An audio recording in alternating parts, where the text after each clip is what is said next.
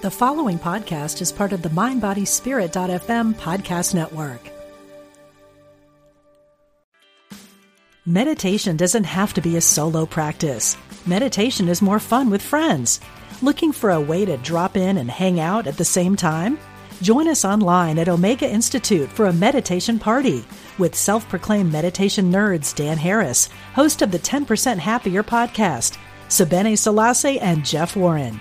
This 3-day retreat will stream live from Omega's Hudson Valley campus May 17th to 19th. Don't miss the party. Reserve your spot at eomega.org/party today. What does motion sound like? With Kizikans free shoes, it sounds a little something like this. Experience the magic of motion. Get a free pair of socks with your first order at kizik.com/socks. You're listening to Unity Online Radio, the voice of an awakening world.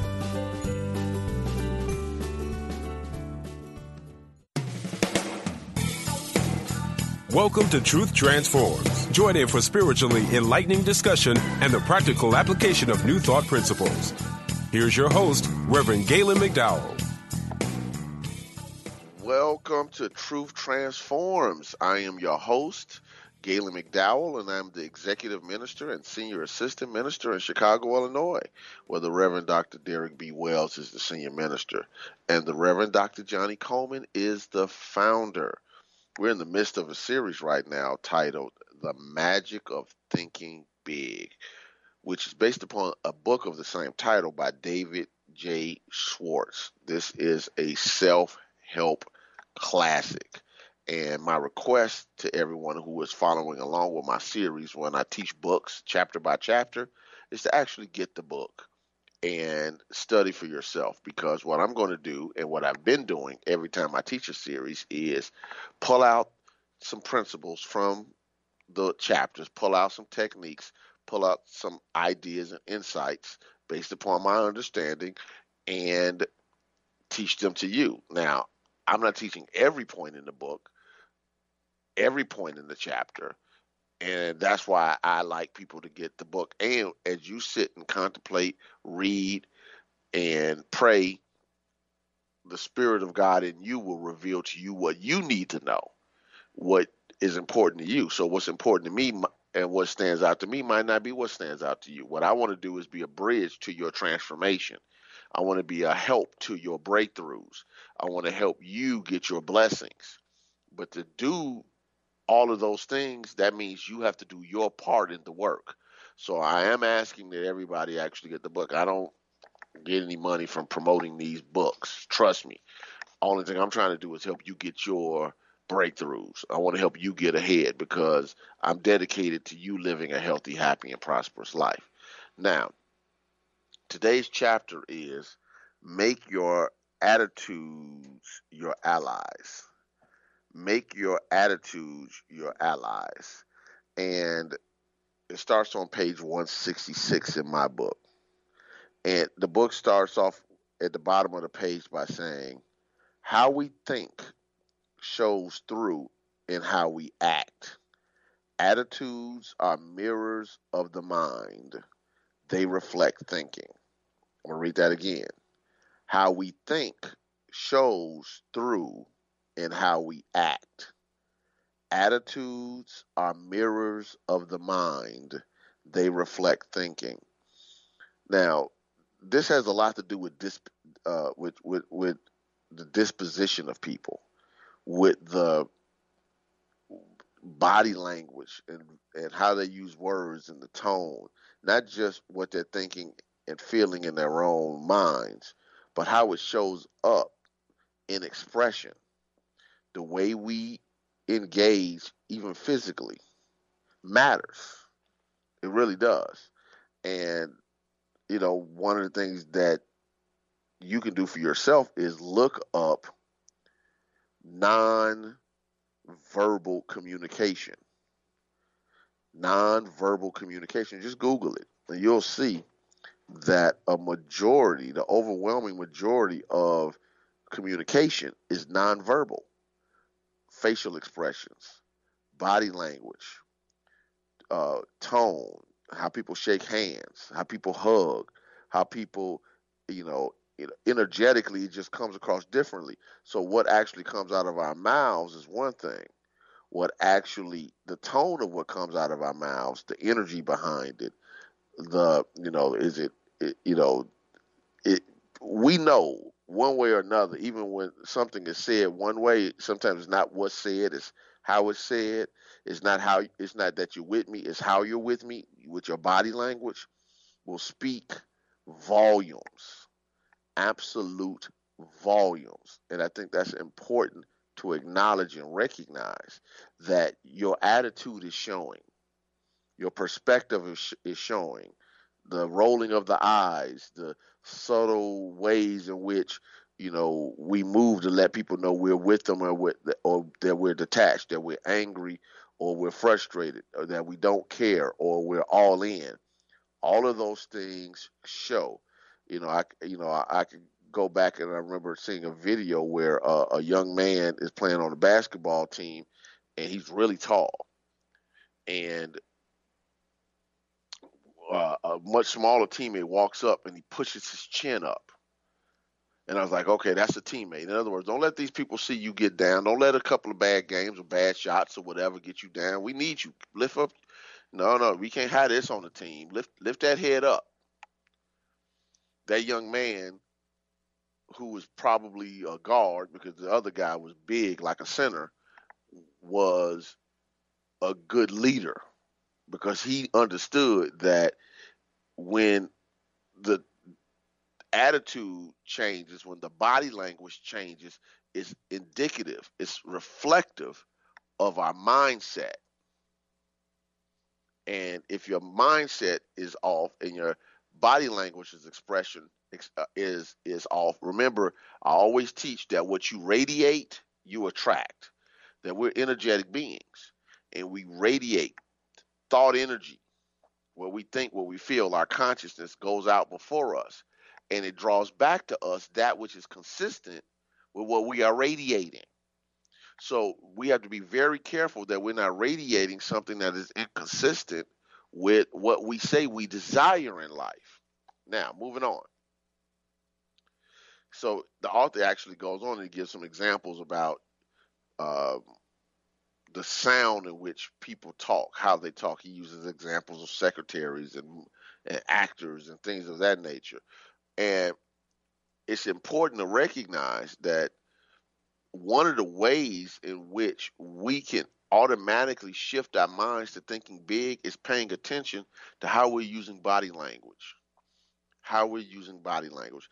This is why in the Complaint-Free World Challenge by Will Bowen, I taught that book some years ago. If you go back through the archives on unityonlineradio.org, on my page on unityonline.org, or go back through the podcast, you'll see I did a session called A Complaint-Free World. And the reason why I think it's so effective is you have to go 21 days without the complaining and the throwing the shade and all the other stuff.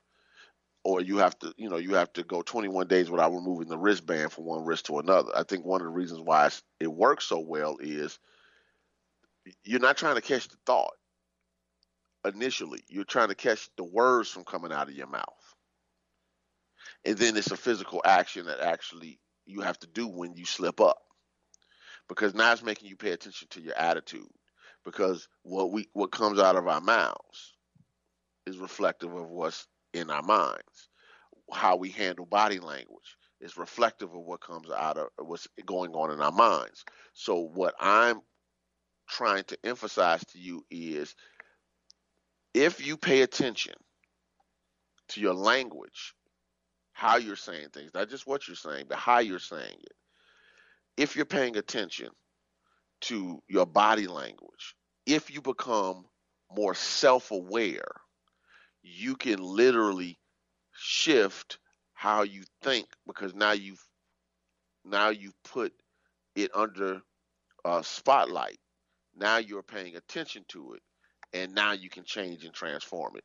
I'm a big believer that most people are at various levels of self-awareness. In other words, they don't realize when their bad body language habits pop up, or how the tone of their voice shows up as showing or reflecting being defeated, frustrated, angry, or whatever. They don't pay attention to the subtle body movements or the eye rolls or the disconnection. The more we pay attention to it, the more we can master it. And sometimes when you're in the space with somebody, you can have all of the qualifications. You can have the resume, the education, the experience, the skill set, the know-how, and your body language can turn somebody off. Energetically, like, this person's not right. I don't know why. I'm looking at this resume and they seem perfect, but something about them just isn't right. And sometimes we'll say it's other things, and sometimes it is other things because people have biases. It could be sexism, racism, or whatever. I get all of that. But I don't want to discount that we are energetic beings, and what we radiate, we attract. All right, moving on. This is a lot of chapter.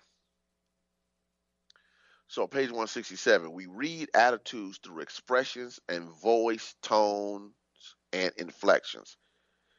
And he said, and then he gives a reason why, and I think this is brilliant. He said, here's why. In the long, long history of humankind, a speaking language even remotely resembling what we use today is a very recent invention. So recent, you might say, in the terms of a great clock of time, that we developed a language only this morning. For millions and millions of years, people got by with little more than moans and groans and grunts and growls. So in other words, we learned how to communicate with language, but originally we had to communicate with body language and grunts and groans and facial expressions. And if you go back and you look at children before they learn how to talk, that's how they communicate. Their body language lets you know if they're happy or if they're sad, if they need to be changed, if they're angry, if they're hungry. Their body language, they cry, or they're happy, they reach out, whatever it is. That's very natural. And as we learn to use language, sometimes we think that we are no longer using body language to communicate. But the majority of our communication is still body language. All right, moving on. So how do we work with these attitudes? So he gives 3 points on page 168. Grow these 3 attitudes. Make them your allies in everything you do. Number 1, grow the attitude of I'm activated. Number 2, grow the attitude of you are important. Number 3, grow the attitude of service first.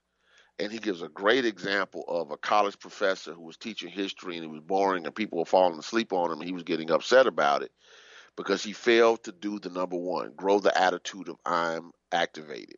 So it says on the bottom of page 168, to activate others, you must first activate yourself. To activate others, you must first activate yourself. People know when you're going through the motions. And people know when you're enthusiastic and ready to rumble. You have to activate yourself. Now, I get that when you are functioning at an activated level, sometimes that also might upset the apple cart. Don't let that bother you. Sidney Poitier said, or once wrote, that when 2 people are taking a walk, something unconscious always happens. Either you speed up to match the pace of the other person, or they slow down to match yours. Which is it going to be? Are you going to slow down to match the pace of everybody around you, or are you going to keep walking fast and those who can walk with you will walk with you? Because eventually you will regret, in my opinion, walking slow once you realize that you have not done the things you wanted to do because you were lockstep with your culture, with your crowd, with the expectations of your community, or you bought in to what other people told you was possible or not possible for you, for whatever the reason. I just want you to be present to, are you, people either got, and I'm not saying leave people and never deal with them and all that, because people hear that and they automatically go to that conclusion. All I'm saying is walk your pace. You can still love people who walk slower. Just don't make them slow you down. That's the difference. That's the difference. You can still love family and friends, but don't slow down. And when there's stuff that needs to be done, yes, it's okay to be enthusiastic and fired up and things of that nature. One of the things that happens with manhood many times is, unless it's sports, we're not, sometimes we don't give ourselves permission to be excited about stuff. And we got to be mindful of that. And I don't want to talk out of terms, but I think it's my cultural reflection in the black community. Black men have always been portrayed as cool. You go into the movies, the Shaft and the other blaxploitation movies, and then you go up through the Denzel Washingtons of the world. Even when Barack Obama was the president, it was like, okay, he's the cool president. And okay, it's good being cool, but don't let being cool stop you from your blessing, because feeling is the blessing. And if you can't get excited, it's hard to get other people excited about what you do. What are you all in for right now? Emotionally, with your attitude, with your disposition, in a way that it shows. I'll be the first to admit, when I start teaching New Thought, when I start teaching self-help material, when I start teaching what I call hardcore metaphysics, I get fired up. So when a person sees me, especially in person, where I'm standing, I can't stand in one place, and I'm expressive, and my arms are moving, and I'm pushing the energy out because I'm all in on it. How am I going to give? Why should you be fired up about something that doesn't fire me up? So there's a time to be contemplative, reflective, and super holy, I guess. But for me and how I get down, I'm expressive. I'm loud with it. I'm confrontational with metaphysics, because it's a part of me.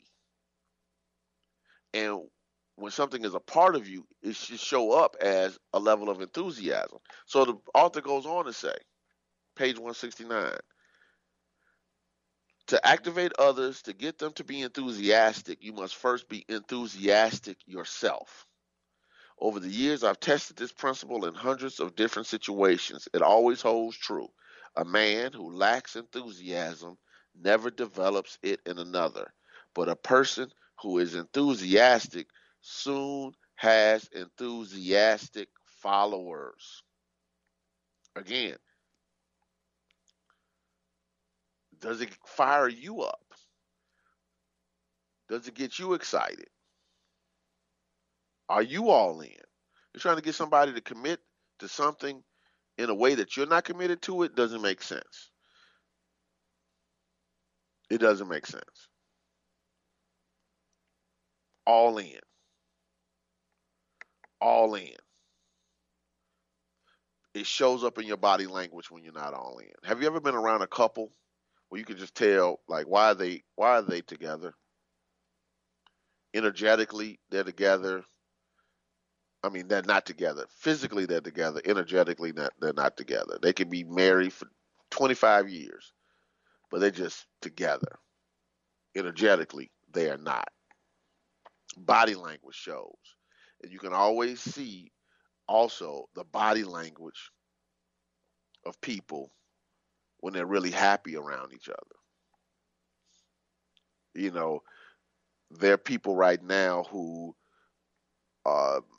if you saw them, especially in the midst of this global pandemic where people aren't seeing people like they normally would, if you saw them a block away, you would run half the block and they would run half the block just to run to hug each other. You wouldn't even wait, because that shows how much it matters to you. But when we bring that same energy to tasks, we bring that same energy to our goals, when we bring that same energy to our dreams, we bring that same energy to our businesses, we bring that same energy to our jobs, we bring that same energy to our hobbies even, it shows up differently. It shows up differently. All right, back to the book. It says, the enthusiastic salesman never need worry about unenthusiastic buyers. The enthusiastic teacher need never worry about disinterested students. The activated minister never needs to be distressed by a sleepy congregation. It makes a difference. So he wrote, page 170, enthusiasm makes things 1,100% better. Better. Enthusiasm. Now, we teach a new thought that enthusiasm is one of your spiritual gifts. It's one of your faculties. It's the zeal. It's the moving force. It's the driving force. You got to get more enthusiastic about stuff. You know, one of my buddies who's a bricklayer, when we are sometimes in a car together, pre-pandemic, when we drove by a building that he helped build, he always let us know. Man, I helped did that. And he would tell us the story about working on it and how long it took and things of that nature, because he takes pride in his work. Enthusiasm.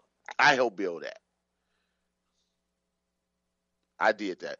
Drive past the airport. We did this, whatever. Drive past Soldier Field where the Chicago Bears play. I was a part of renovating that building. Enthusiasm. It makes a difference. It's contagious. All right. Now back to the bottom of the book, it wrote, bottom of that page, think for a moment about a club or civic organization that you know is fading away. Chances are all it needs is enthusiasm to bring it back to life. You start looking at businesses and you start seeing people checking out. Go to churches. It's dead churches. I remember being on an interview with a gentleman named New Thought Science of Mind minister named Steve. Steve, and he passed away earlier this year. And on the interview, we were talking, and then after the interview was over, we were still talking. He was just mentioning to me that year, like 50 New Thought churches closed in California. And I was like, man, that's a lot. But when I looked at the larger numbers, I was seeing that churches are going out of business, and starting back almost like 2-to-1 going out, because it's a hard hustle. If people aren't enthusiastic about the message or the ministry or what's going on, or people are just mailing it in, it's very difficult to sustain an organization, whether it's your business or some non-for-profit or a church or a civic organization. It doesn't make a difference. The energy involved matters. The energy involved matters. All right. So I love how he says results come in proportion to the enthusiasm applied. Now, I'm not saying enthusiasm is the only thing. You got to have strategy, planning, goal setting, measurables. All of those things matter. But they don't matter if you're not enthusiastic about what you're doing. Getting fired up about the new possibilities. All of those things matter. And you can just tell when people just walk into a dead energy. And I'm just going to say it without qualification, without trying to dance around it. Some people have no business being a part of organizations that deal with people. You know, customer service type jobs, and you know, I don't care what the job is. It could be the fast food drive-through. It could be the counter at the store at the mall. It could be on the phone answering calls. Some people in their current state of consciousness have no business dealing with people. They don't have the right attitude for it. They don't have the right disposition for it. They don't have the right mindset for it, because that type of mindset turns customers off, and it corrupts the rest of your employees. Some people ain't got no business being in front of people. There's no other way for me to say it. Now, as a New Thought minister, I believe that there's something radically right about every human being. I believe that the I am, or the Christ, or the Spirit of truth, or God is within every individual. I believe that all people are made in the image and likeness of God. And that doesn't mean everybody is aware of it. That doesn't mean that everybody functions from that perspective. And that does not mean that everybody should represent a company. Sometimes right off the bat, you can just tell, like, okay, what type of people are they hiring here? And one bad employee can make a person never go back to a business, and the owner never knew the situation happened. And I let people know when I get bad service. I'll email the company. I'll speak to the manager, not in a disrespectful way, but if I feel as though it's gotten out of hand, I'm like, oh, okay, I need to address this. Because here's the thing. Some people don't have any business. And then they wonder why they can't get ahead. Their attitude is showing. It's leaking. So I'm looking at the clock, and it looks like it's about time for me to take the break. So, there goes the music.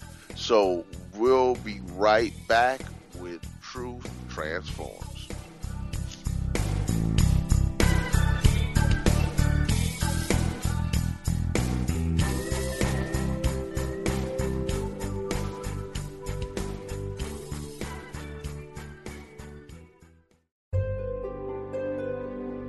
Discover the power within. Unity Online Radio. The voice of an awakening world. Welcome back to Truth Transforms with your host, Reverend Galen McDowell. Welcome back to Truth Transforms. Before we get back to the book, let me give my quick commercial. You can join Christ Universal Temple every Sunday morning at 10:30 a.m. Central Time for our online service on Facebook, the Christ Universal Temple Facebook page, our YouTube page, which is CU Temple, or on our website, which is www.cutemple.org. You want to make sure you join us. If you didn't get a chance to watch my sermon from last Sunday, Strength for Such a Time as This, you can go onto the CU Temple YouTube page or find it on the Facebook page. Please check it out. It was some good work. Also, we do we teach a Facebook Live noonday daily inspiration lesson at 12 p.m. Monday through Friday, based upon the Daily Inspiration for Better Living periodical, 12 p.m. Central Time, Facebook Live on Christ Universal Temple's Facebook page. I want to remind you that this show has a Facebook page, Truth Transforms with Reverend Galen McDowell. And if you're on Facebook, I would like you to go onto the page, like the page, write a positive review, and give it a 5-star rating. It helps with the algorithms. If you listen to this show on a app like Apple Podcasts, Google Podcasts, Stitcher, Spotify, Podbean, my request is yet again you give it a 5-star rating and write a positive review. It helps with the algorithms. It helps us get the information out to people. That's what counts. It helps get the information out to people. If it's helping you, it can bless somebody else. Help me get the information out to other people.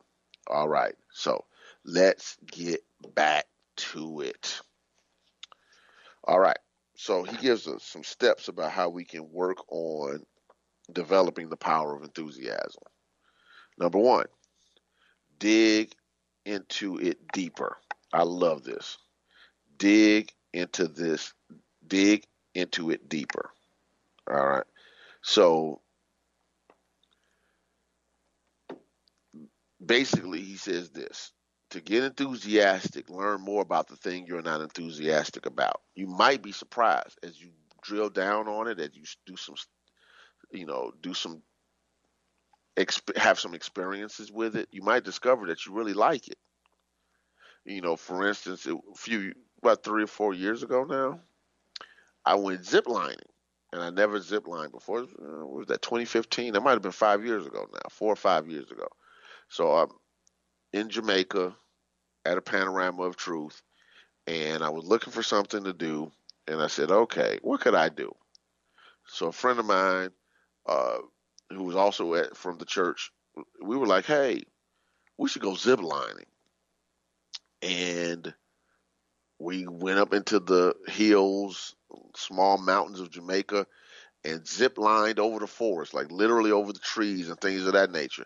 I had no idea that I would enjoy it so much. I never went to Jamaica thinking, oh, yeah, I would love to zip-line. Not the little zip lines from one post to another like we do in the United States, or from, in the forest where everything is safe. We're literally going from tree to tree, over trees, through the forest. It was quite amazing, and it was like maybe 12 stops we had to do. Quite amazing. Now, because I drilled down on it more, now I realize, okay, if I go back to that same area in Jamaica, I'm going ziplining again, without a shadow of a doubt. I just had to drill down on it. And there have been other things that I was like, oh, I may not like this, but once I just engaged with it, I said, oh, okay, this isn't bad. And the more I started to get involved, the more I got connected. Have you ever watched a TV show and you're like, oh, let me just check this show out and see if I like it or not? And then you got so caught in to the show that you became an enthusiast, a zealot for the show, so much so that you never missed the episode, and the characters almost became like family. I can remember, my grandmother and grandfather loved like Clint Eastwood Westerns and things of that nature. She would get involved with those shows, and The Rifleman and all these other shows that were part of the 50s when the TV first blew up. And Bonanza, that was the show. Oh, my God. You couldn't tell my grandparents nothing about Bonanza. But it was a part of the show. But I can remember specifically, when you get involved with a thing, how it can pull you in. But sometimes you got to give it a shot. I'm not saying you need to give everything a shot, but part of life is experiencing things and saying, okay, I'm not that enthusiastic about this. Let me see if I can learn a little bit more about it, and maybe I might really like it if I drill down into it and learn a little bit more about it. All right. So he gives some great examples about how you can do that. I'm not going to deal with the examples for time purposes. But on page 172, he use the dig in deeper technique to develop enthusiasm towards other people. In other words, if you start asking questions and talking to people, you'll discover that people have more depth than sometimes we realize. Even when we have disagreements about how things should be done, whether that's politics or social issues or whatever, but stop and talk to people. And next thing you know, in the midst of communication, maybe you can learn something from each other. Become enthusiastic about and invested in people. Okay, what's making you tick? What's making you work? All right. Then it talks about page 173, being enthusiastic about new locations. Some people have to move for various reasons. And he wrote, there's one way to build enthusiasm toward a new location. Simply resolve to dig into the new community. Go to the local places to eat. Go to the museums if it's museums in the area. Go to other places where you can experience the community, zoos, parks, whatever. One of the things about Chicago that's interesting is we have some of the best restaurants. We have, some of the best museums in the whole world. The Museum of Science and Industry, the Adler Planetarium. We have the uh, arts museums. I can't remember exactly. We have, I mean, some of the best stuff in the world. We have this magnificent lake. We have, Lincoln Park Zoo and all these type of things right off of the, Navy Pier, magnificent downtown. And some people never experience Chicago. They work, they go home, they stay in their bubble, and it's so much more to experience. Places where you can go and listen to music, but people don't take advantage of it. These are things that you have to do. So if you're in a community, whether you were born into a community or you move to a community, find out what's happening and what vibes with your soul, and go enjoy life. As Eric Butterworth wrote in a small little book, but it's powerful, it was titled "Life is for Living." Sometimes we're existing. We're not really living life to its fullness, to where we're excited about anything anymore. We're just going through the repetition. We're just recycling the same stuff. But you have to have some excitement in life. You have to have some things that fire you up, that get you excited to do different things. I used to, uh, tease some people I knew, ladies, when the concerts would show up and they would get all dressed up. I'm like, why are you getting dressed up just to go to a concert to hear whoever the singer was? But I realize now that that's part of just being fired up. Like, man, I'm excited. And not only do I want to hear some good music, I want to look good doing it. It's all about the enthusiasm. It's all about the energy. It makes a difference. Don't be so reserved and nonchalant that nothing moves you, nothing excites you, nothing gets you fired up, nothing gets you going. How is that? I don't understand the pessimistic mindset that says you can't get fired up about things. If you can go to a sports event and shout and scream and have agony, or even in front of the TV, like what these Chicago Bears are doing to my friends and I right now, with this losing again, it makes a difference. Put that same energy into living life. Number two, how do we work with it? Is in everything you do, life it up. Enthusiasm or lack of it shows through in everything you do and say. Life up your handshake. I don't know how many people are going to be handshaking now, but it does make a difference. Let people know, hey, I'm happy to see you. I can remember one of my younger cousins who's deceased. I would always say to him, since he was a little boy, hey there, give me my hug. Love you, man. He was a teen. He was junior high, doing it in front of his friends. Hey, give me my hug. Now, don't walk past me.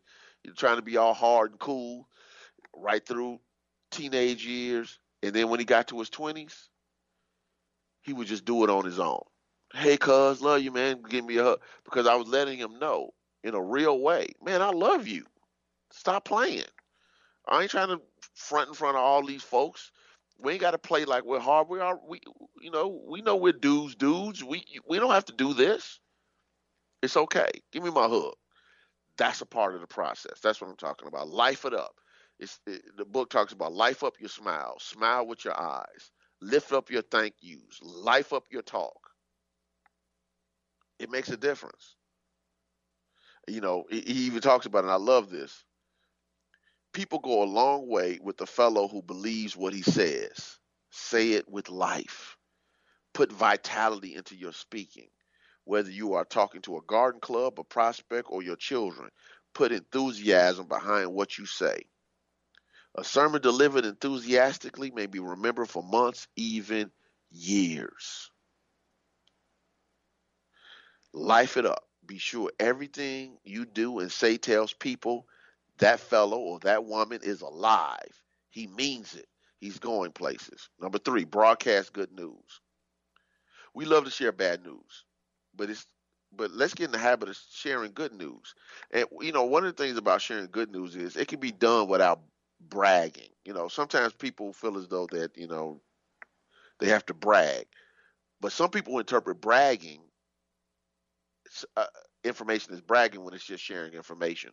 When you're not, quote unquote, where you want to be, and somebody starts coming around you telling you how their life is working and how it's humming and doing what it needs to do, sometimes jealousy can kick in unconsciously, and you say, well, that person's always bragging. No, they're not always bragging. What they're saying is, this is what I'm doing, this is what I'm up to, these are my goals, this work, this doesn't work. Because people who are about accomplishment, they talk about it. They're not always private, like, okay, I can't tell anybody about my stuff. Now, I realize that, unfortunately, in some communities, when you start talking about what you're accomplishing, you will receive some hate. You got to rise above that and have conversations with people who understand what you're doing. This is one of the big reasons why I love the faith community, church community, especially CUT, because CUT is a goal-driven, goal achievers type of church. We have a lot of people who are driven to want to have better, that believe that if God is in the blessing business, that we should be the benefactors of that blessing. And when you're around people of like mind and energy, it shows up. This is why when people show up at the Tony Robbins 12,000 people in a seminar, and it's enthusiastic and people are energetic and they're ready to transform their lives, that's why you can feel it. It's different. When you're in, sermons or seminars or conferences where everybody's coming together in like mind, that's why the energy is there. And that's why sometimes it's difficult to maintain it when you leave, because you're not at that conference, you're not at that seminar, you're not at that workshop where people are together working on what they desire. This is why the systems you put in place when you go back home are extremely important. But life it up. Life it up. And start broadcasting good news. Let people know, okay, it's possible. It's possible that life can be different. And your testimony can be the difference. When you don't have to lower your energy to be around people. And I know that can be challenging, but I'm challenging you to not be your normal. If your normal is shrinking and being resigned and pessimistic, and I believe if you're listening to this show, that's not your space. But we all can fall into that space unconsciously, depending on where we are and who we are around. Because you can act like a boss around certain people and shrink it around others. All right. Moving on. I love this when it says on page 176. Whenever you leave a person, ask yourself, does that person honestly feel better because he has talked with me? Again, sometimes when I'm around folks and energetically, I just don't feel as though the conversation is where it needs to be, or energetically, or the whole conversation is about what's wrong or what's wrong with somebody in particular, then I realize that, okay, I need to shift.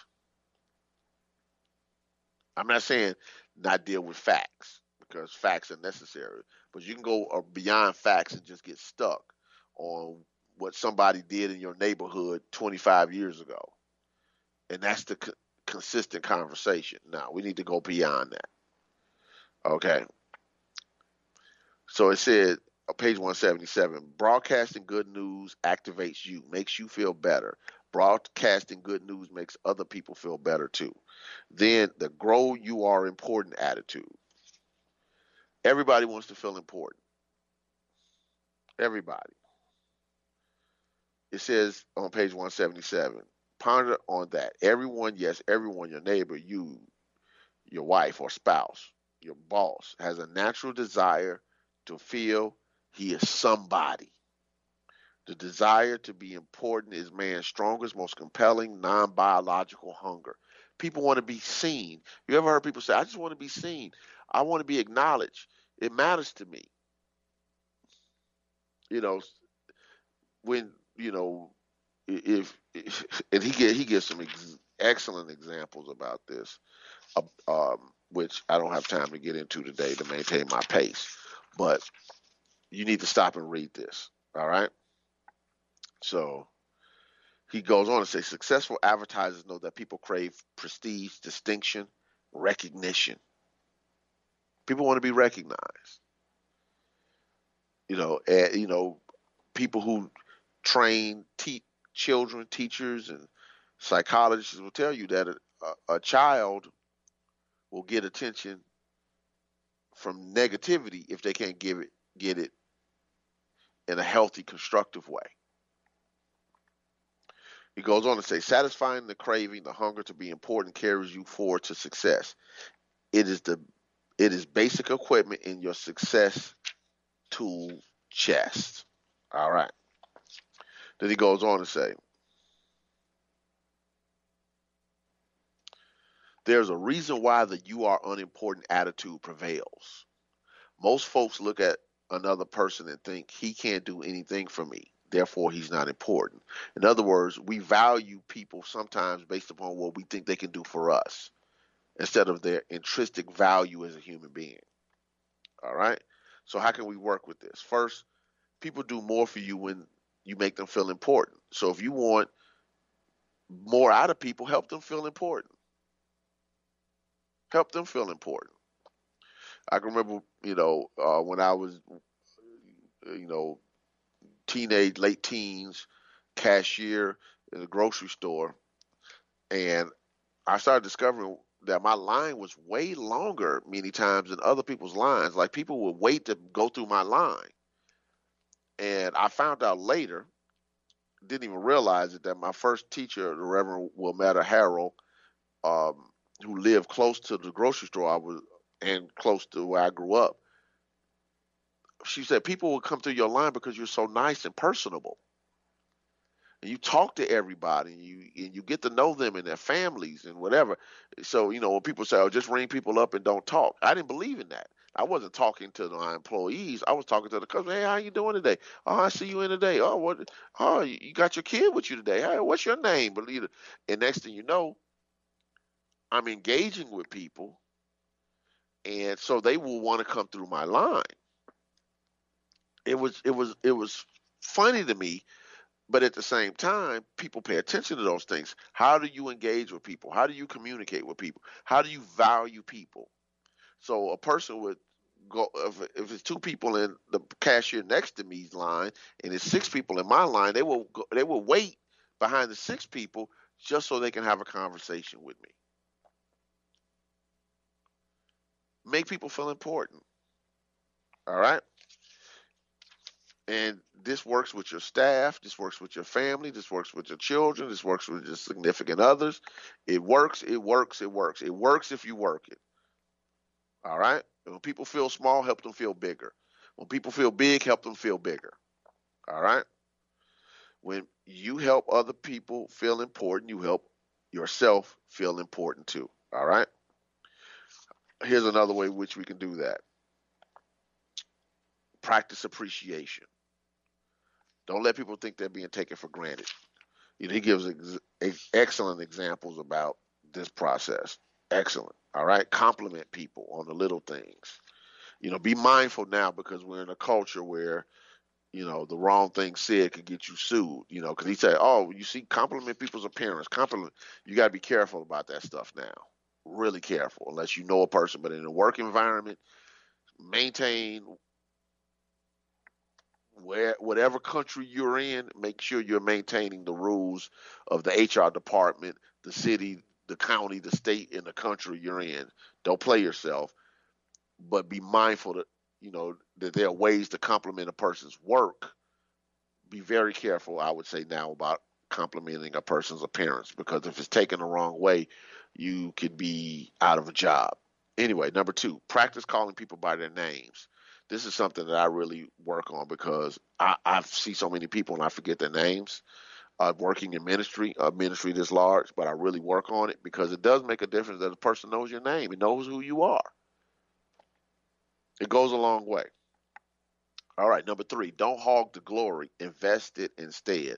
And he gives a great example about 2 different type of managers. One manager who took credit for everything in front of the vice president, and the other one who gave credit to his team.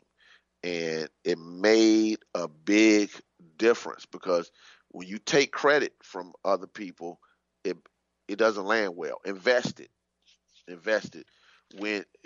If you're a boss or supervisor, or a coach, when you lose, it's my fault. When we win, you're the reason why we won. Just in general, all right? Okay, all right. Page 185, I love this point. Get your family on your team. Give them planned attention. And he talks about how you map out time to make sure you have time with your family. Don't leave it to happenstance. What you do might not work. What he said might not work for you, but what does work? I remember Jack Canfield writing in his book years ago that his wife would always complain about him not being home for work. So, not him. He tells the story of a business owner or a manager, and one of the agreements was he can work hard, he can do whatever, but he always had to be home for dinner with his wife and kids, no matter what. That was an agreement that let his wife and children know, but his wife specifically, because it was her request, that you're valuable enough to plan it and plan your life around making sure that happens. All right.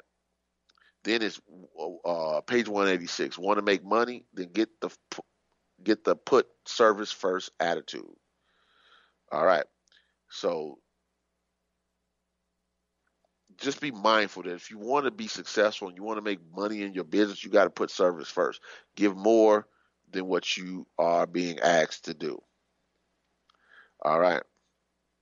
He says the person who says he wants to be poor usually suffers from a guilt complex or a feeling of inadequacy. He's like the youngster who feels he can't make A's in school or make the football team, so he pretends that he doesn't want A's or plays football. That's how we deceive ourselves. He says money then is a desirable object. Don't be funny about money. All right? I'm with Reverend Knight.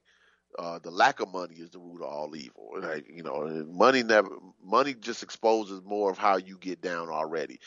If money corrupts you, then you really corrupted money, because it's your attitude that determines how the money is utilized. And he says people with a money first attitude become so money conscious that they can forget money can't be harvested unless they plant the seeds that grow money. And the seed of money is service. Remember that. The seed of money is service. What you are giving. The seed of money is service. When you serve me, you give me what I need. Sometimes I don't even know I need it. Then I'll pay you for it. Put service first, and money takes care of itself. Always. Put service first. All right. And he gives examples about people who want raises without performance and all type of stuff. This chapter is fantastic. However, I'm going to stop here because I've run out of time. So next week I'm going to cover think right toward people. Think right toward people. We're going to drill down on this material. Again, read the chapter, get the information that you need to get. Hopefully you'll be joining us on Sunday at 10:30 a.m. for the Christ Universal Temple online service. God bless you, and I'll be with you next week with Truth Transforms.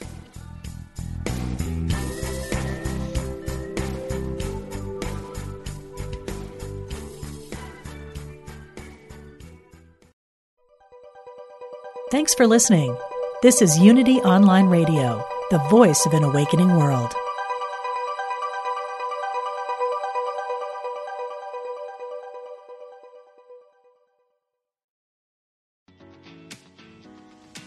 I'm Victoria Moran, Since we launched the Main Street Vegan podcast back in 2012, lots more people have discovered the way that moving in a vegan direction can infuse our lives with vitality, spirituality, and compassion.